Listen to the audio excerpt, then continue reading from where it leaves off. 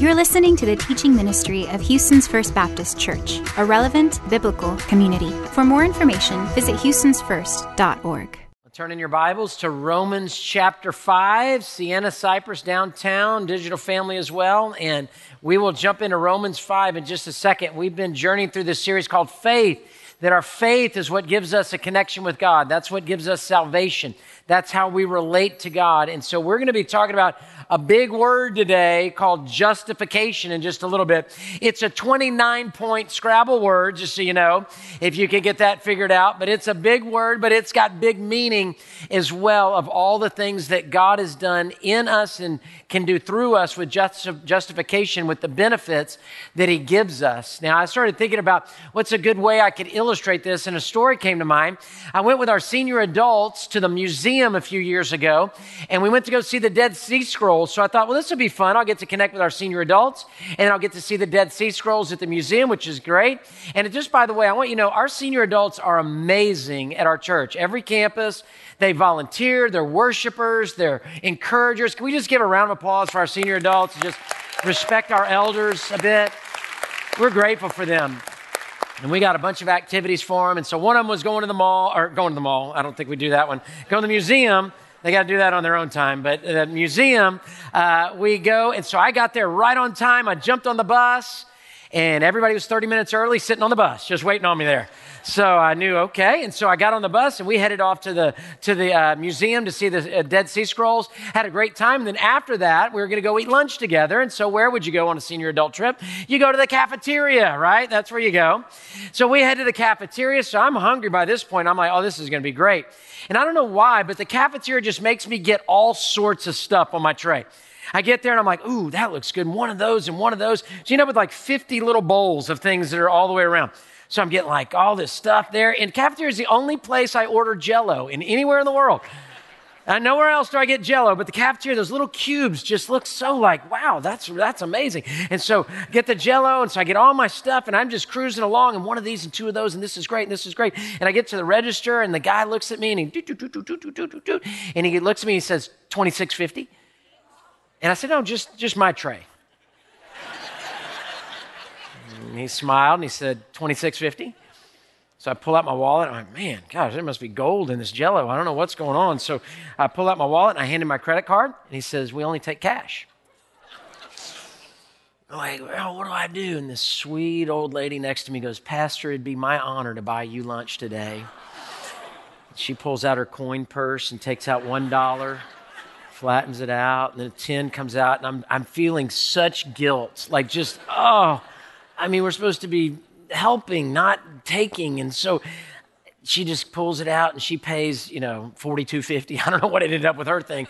Paid it all and got it there, and I just felt so guilty the whole time, and so we got back to the table. I was like, when we get back to the church, I'll get you some money. I promise I'll send you a check. Something we'll do. No, Pastor, it's my honor. I'd love to buy you lunch. That's great. No problem like that. And I just felt so terrible that I spent all this money, and then here she had to pay for it, this sweet, sweet old lady.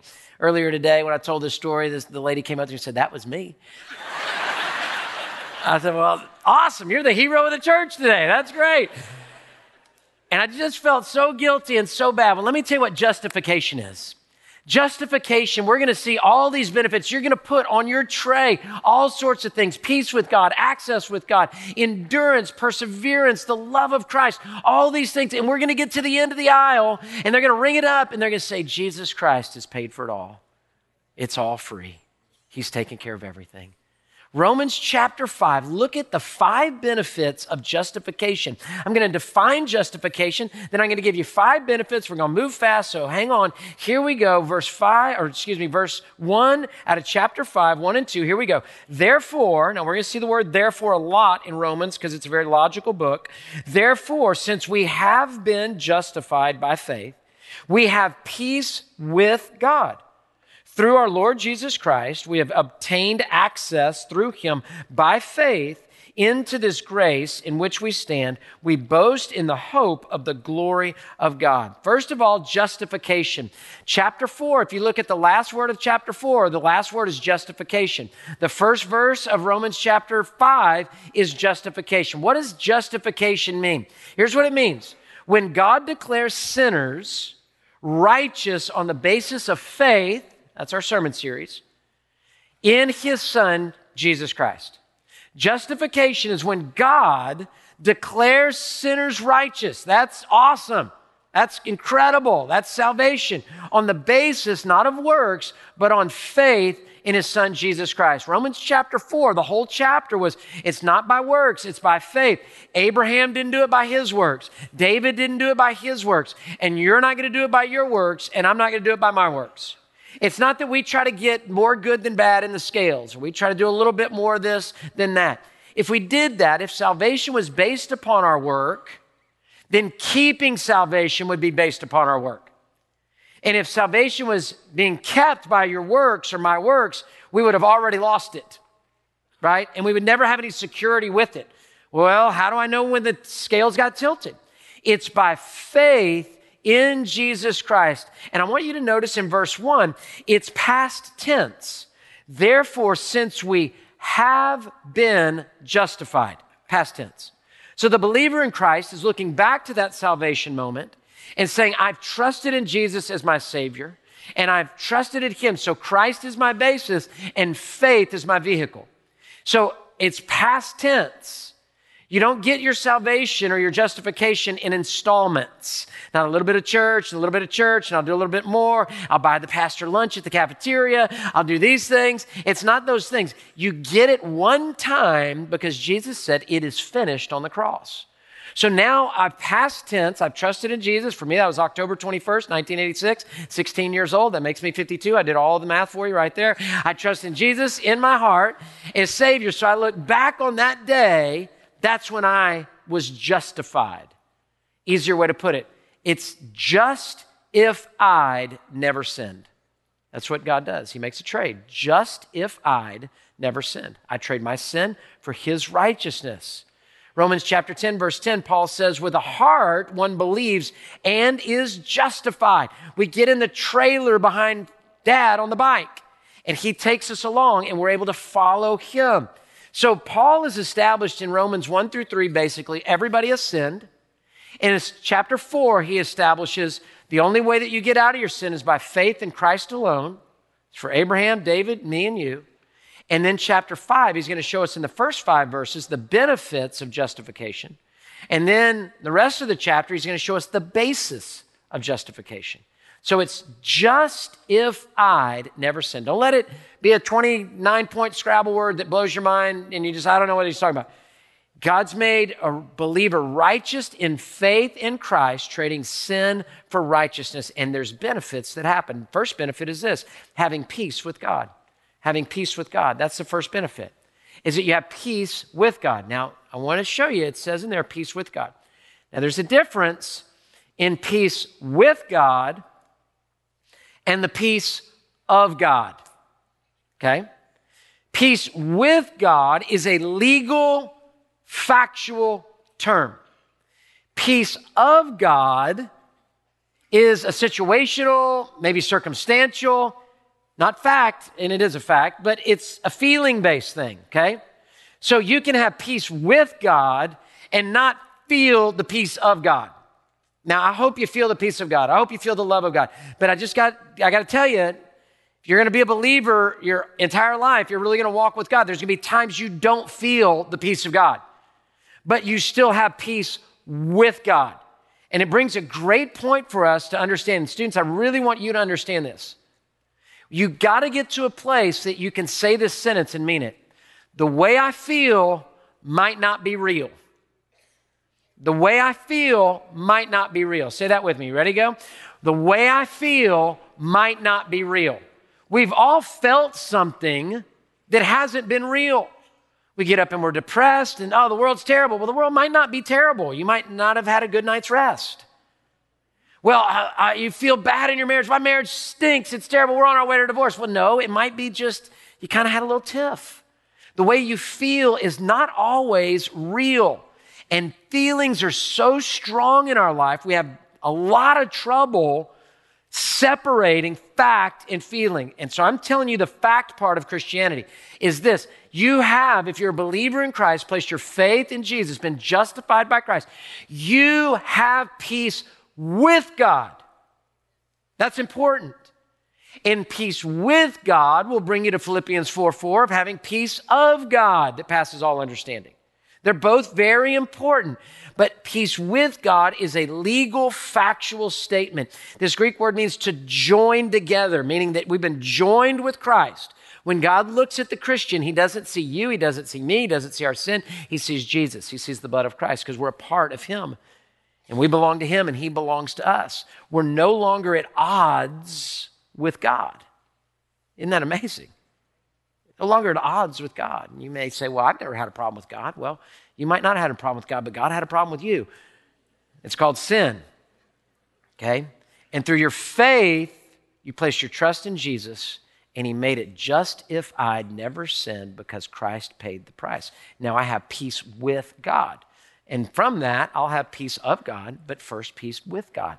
Past tense justification, peace with God, legally done, factual statement done. And that justification is like a master key opening everything up, because the second benefit is we obtain access to God. Peace with God and obtain access to God. Verse 2, and we have also obtained access. Wasn't I creative in our point? Obtaining access to God. Here's the verse. We have also obtained access through him by faith into this grace in which we stand and we boast in the hope of the glory of God.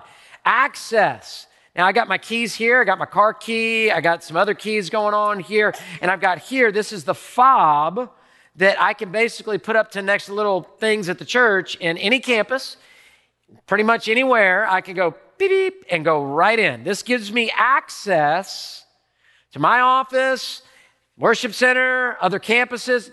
I can go in through this fob. You probably got something like this at your workplace too. This gives you access. You've got a fob into heaven, and you have access to God. He has given you access. Now, this access means that we have the ability to approach, now this is really rich, through the favor of another. Here's what Warren Wiersbe says. A child of the king can enter his father's presence no matter how he looks. This word access here means entrance, listen, entrance to the king through the favor of another. So I need this fob. The favor of this fob is going to give me entrance into the next room. Jesus Christ allows us through his invitation. He says, let me introduce you to my Father. I want you to come into the throne room with me. I want to host you into the throne room through my cross, and I am your access point. So we're taken to the king through the favor of another, and that's the throne, or that's the power and the cross of Jesus Christ. Now think about your Old Testament. The Jews were separated from God through a veil, the Holy of Holies. The Gentiles were separated from God in a wall. There was even separation between men and women. There was different courts around the temple. And when Jesus Christ died on the cross, Luke chapter 23, verse 45, the temple veil was split from top to bottom, not bottom to top, heaven to earth. He took the veil down. Ephesians chapter 2, verse 14, for Jesus is our peace, who has made the two groups one, Jews and Gentiles, and destroyed the barrier, the dividing wall of hostility. Verse 18, a few verses later, for through him we have access to the Father by one Spirit. So we come in and God now takes down the wall. He takes down the veil. We can connect with God and we have access to God. Not only that, Jews and Gentiles can be together. Not only that, men and women can be together. Not only that, you want racial reconciliation. It comes from Jesus being the center and saying, hey, we're all children of God. And so it doesn't matter what race you are, doesn't matter what ethnicity you are, doesn't matter what socioeconomic class, whatever, insert any other blank. It doesn't matter because we are all before the Lord as children of God. Do you see it? So we've been given access to God, and this grace allows us to stand in a secure position. So let me throw in Hebrews here. Hebrews chapter 4, verse 16. Let us then approach God's throne of grace with confidence so that we may receive mercy and find grace in our time of need. So we can approach God. We have access to God. That's really big. That's amazing. And we can be with him, and we have peace with God and access to God. Now, let me give you, I think, a great illustration of access to a place of power. I'll show you a picture of John F. Kennedy Kennedy, and he's got his 2 kids in the Oval Office. You've probably seen this picture before. Isn't that an amazing picture? I mean, who gets to play in the Oval Office? That's pretty amazing. If they get to go in there and have fun, I love JFK's clapping for them there, and they're excited and they're jumping, just access to this place of power. Look at this next picture of John F. Kennedy Jr. Just peeking out from the Resolute, the desk there in the president's office, in the Oval Office. I mean, how amazing is that? What access is that? Why do they have that access? Because their father is the president. And you and I have access to God because he's our Father. We don't get to step in the Oval Office. That's a big deal. That's a huge deal. It's an amazing deal. We get to step into the throne room of heaven for all of eternity, not 4 years, not 8 years. We get to step in for eternity because we have access to God. How awesome is it to play in your Father's office? So good. In my office here at the church, when my kids were small, I had all sorts of toys because I wanted them to feel like it was our office. We were together. They're always welcome here. Had M&Ms that they could just put this little thing and it would just give a bunch of M&Ms to them. It was great. It's bad for me because I do it once a day. I just take this handful of M&Ms. Access because of your Father. How amazing is that? You have peace with God. You have access to God. That's how it happens. In hope, you have access. In affliction, you have access. The next thing I want to jump to is the benefits. We're going to get a little out of order in your listening guide, but benefit number 3 is learning to rejoice. Now we're able to learn to rejoice in our trials even. Now watch this happening. Peace with God brings access with God, which prepares us to trials that we go through with God, okay? Now, does that mean you rejoice in your trials? Like, man, bring it on. I love trouble. Come on. That's not it at all.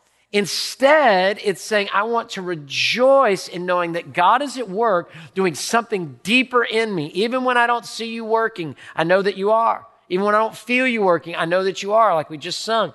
So there's something happening there. We've got to learn to rejoice in hope and in affliction. Now look at verses 3 and 4, and it's going to give us a great progression. Verse 3. And not only that, but we also boast. Other versions say rejoice. I like rejoice better. We also rejoice in our afflictions because we know that affliction or trials produces endurance. And endurance produces proven character. And proven character produces hope. It's a continuum. It's a progression. Affliction, endurance, proven character, hope. Endurance is your blank. Affliction, endurance, proven character, hope. Where are you in whatever you're going through, because we're all going through something, where are you on this progression? Are you just in the affliction part, the trial part? You're like, I can't believe this happened. Woe is me. And that's real valid. It hurts. Life is painful. Are you at the affliction part? Or have you kind of settled in and you're like in the we will not be moved part? We're going to stand. We're going to trust. We're going to walk in faith. And we're going to prove our character. We say we believe in Christ. We say we believe in God. And we're going to show that we believe in God. This is where a lot of people cut and run. And then from that proven character, then next comes hope. Next comes hope. Lord, I know you're doing something through this. God, I know you're sovereign. God, I know that you've got heaven, and that's where my loved one is. I know that you're in this spot right now. I know you're going to use this in my life. Somehow you're going to use me with other people as well. It's painful to go through this affliction, to endurance, to proven character, to hope. Students, let me put it in a way for you. Here's the way it works for you. Students, the affliction is when you get the assignment. You're like, oh no, how many words in the essay? How many multiple choice? Oh, that's the affliction. Then the endurance happens when you open up the books and you start studying past when you want to. Because here's how I studied. Here's how we all tend to. We open up and go, yeah, I got this. Okay, let's go eat a hamburger, right? You got to endure. You got to stay up a little later. You got to get up a little earlier. You got to go see a tutor. You got to endure. And that endurance then shows up in the test when there's proven character. Now I've got to fill out the test. Now I've got to do the Scantron. Now I've got to write the essay. I've got to do the multiple choice, whatever it is. And then the proven character turns into hope. You get to graduate. You get finished with school. You never have to go to school again. You get to go to work for decades. You don't have to mess with homecomings and spring breaks and Christmas breaks. You don't have to worry about playing sports and having fun with your friends. You don't have to worry about lunch with all your pals. You don't have to worry about getting everything free off your parents. You get to go to work. And that's the hope that you have. Be encouraged. And it lasts forever. And then you finally retire, and then you get to go back to high school and go to all your grandkids' games over and over and over and over, which is great too. But students, there's a process through that, isn't it? It's not just you go to class and take the test. There's a process of it. And there's a process in our own hearts as well. There's a painful process in many ways to be able to go through all those things. That 3 through 5, Romans 5, 3 through 5, I call it my high school heartbreak verse. First time, you ever have verses that the first time you remember when somebody gave it to you and you're like, I needed that. Somebody gave me that verse, my high school heartbreak verse. I dated a young lady in high school for a couple years, even on into college, and we broke up. Obviously, she's happily married to somebody else, and I'm happily married to Kelly, and we thank God for unanswered prayers, right? That's how it goes. So all's well, but in that moment, it's kind of first love type stuff, and when we broke up, I didn't know if life was going to go on. I mean, break my arm, don't break my heart, right? It hurts. Hurt for her too, I'm sure. I mean, I hope it did a little bit, at least, right? I'm sure it hurt for her far worse than it did me. But you ache. And you got to come to this place of affliction. And, there's other worse sufferings for sure than breaking up. But it hurt at that stage of my life. And you come through that and then you say, well, I'm going to have to be in a place that this affliction is going to have to be some endurance. I got to keep walking with God. And I was pretty young in my faith in those days. And I'm going to prove my character. I said I believe in Jesus. I said that I believe in his plan for my life. I mean, do I really believe in it or not? Is hypocrisy the rest of the thing for me, or is it hope? So I'm going to endure, I'm going to prove my character, and I'm going to be the kind of person that God wants me to be, and then I'm going to be in hope, and then walk in hope. And man, God brought me Kelly, and God brought my high school girlfriend, her husband one day, and all of that. And then in hope, you go, wow, thank you, Lord. What a blessing. And I'm so glad I stayed in the press. And that's just one out of probably 50 examples in my life I could tell you where every believer has an opportunity to get out of the press. You stay in that press and you trust God to give you rejoicing even in the midst of pain. Let me tell you what, I've seen it time and time again. Our church members suffer well, suffer deep, and they suffer well because they know that God's doing something and they can trust him. And then there's hope. So a benefit of justification, past tense, is that we're going to make it, we're going to learn to rejoice in our afflictions. And then also, too, I've already alluded to it, benefit 4, cultivating God-honoring character. See, character formation is deeply personal, and it usually takes place out of the line of sight. Character formation is usually not a big public display. It's the practice, it's not the touchdown. Now, it reveals itself, your practice reveals itself in the touchdown, but it's usually out of the line of sight of others. So we cultivate godly character, God-honoring character. Benefit 5, possessing God's love within. Possessing God's love within. Let's look at verse 5 for benefit 5. This hope will not disappoint us because God's love, how much is God's love? God's love has been poured out in our hearts through the Holy Spirit who was given to us. So justification results in God's love being poured out in our hearts through the Holy Spirit being given to us. Here's what's amazing about this, possessing God's love. How much is God's love? When he pours it out in your heart, how much pouring is that going to be? Glup, glup, glup, glup, glup, glup, glup, glup, glup, glup. When does it stop? It's like, oh, we're done with God's love. Glup, glup, glup, glup, glup. It is just, whoa, if it was water, it just fill the world with God's love. And he's pouring it out in your heart and my heart. How? Through the Holy Spirit. When you trust Jesus Christ as your Savior, the Holy Spirit resides in your heart. You receive the Holy Spirit upon salvation. Every believer has the Holy Spirit. Now, how much you release to him and how much you honor him and follow him, then that's lordship stuff. But you receive the Holy Spirit. I mean, you couldn't be a believer without Jesus in you, forgiving you. He's not going to leave a hole, an empty vacuum. So the Holy Spirit is in us, and it says God's love through the Holy Spirit. You can look at Romans chapter 8, verse 9, talking about the Holy Spirit inside of us. And it fills us, and God's love is unending, so it overflows. So now God's love filling you, filling me, it overflows into racial reconciliation. It overflows into missions. It overflows into giving. It overflows into parenting, into our singlehood, into our marriages. It overflows, and so Jesus poured into me should be blessing you. You see it? And that's a benefit to the world, but particularly us, in being justified had never sinned. I have peace with God. I have access to God. I'm able to endure trials with God. I can honor and rejoice in those trials. I can honor God-honoring character in it. And the love of God is poured out in me. And he is able to do that love. Now, I hope you feel the love of God. I hope you feel the peace of God. But I want you to hear there is a fact about the love of God. And there's a fact about the peace of God. And there's a fact about the access of God. And it's not come through your works. It's come through faith in Jesus Christ. And that's great news. So we got to believe in faith. We got to put our faith in him. And heartache in the highest times, faith in him. And then that happens, you just start putting things on your tray. Wow, look at this God. And abundantly he gives you all things for life and godliness. Let me give you kind of a sermon in a sentence from J.I. Packer, what I'm trying to get across to you today.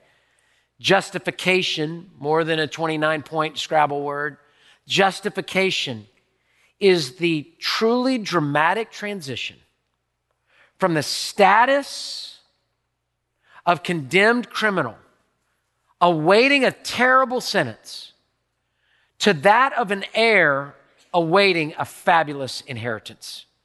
Is that incredible? Justification is the truly dramatic transition from the status of a condemned criminal. What is that? That's a sinner awaiting a terrible sentence. That's hell.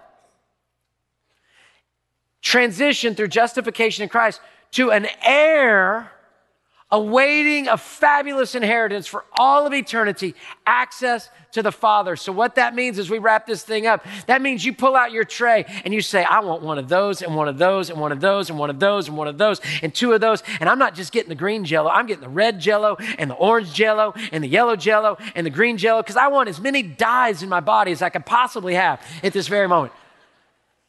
And I'm getting another slice of carrot cake, and I'm getting another thing of macaroni, and I'm coming all the way through. And when it's all added up, they'll say, and Jesus Christ has paid for it all. You have every benefit of justification. Because when God looks at you, and he looks at me, if you're a believer in Jesus Christ, it's just if I'd never sinned. And I have a glorious inheritance with my Father. Are you feasting on these benefits? Or are you just too focused on stuff going around your life? Walk with him. He's paid it all. He's got a tray for you you could never imagine. How good. Father, we come in Jesus' name. We thank you, Lord. We've got a fob into heaven. We've got access through the Son to the Father. We've got a tray filled with every heavenly blessing. We have the Holy Spirit in our heart. We overflow with the love of God. And we can walk in these benefits of justification by faith alone, whether it's Abraham or David or me or any of us. Thank you, God. If you don't know Jesus Christ as your Savior, if you've never placed your faith in him, Digital Family, on campus as well, Would you just pray and just say, Jesus, I place my faith in you alone to save my soul, to forgive my sins, and to make it just if I had never sinned. I trade my sin for your righteousness. If you prayed that at any campus, we'd love to talk to you. We'd love to help you. If you already know Christ as Savior, would you just thank God for the benefits? You have access, you have peace, you can rejoice in your trials, you can prove your character, and you can be filled up with the love of God through the Holy Spirit. Thank you, Lord. In Jesus' name, amen. Thank you for listening to the teaching ministry of Houston's First Baptist Church. We invite you to worship with us at one of our 4 locations, at the Loop, Cypress, Downtown, or Sienna. Follow us on social media or visit us online at houstonsfirst.org.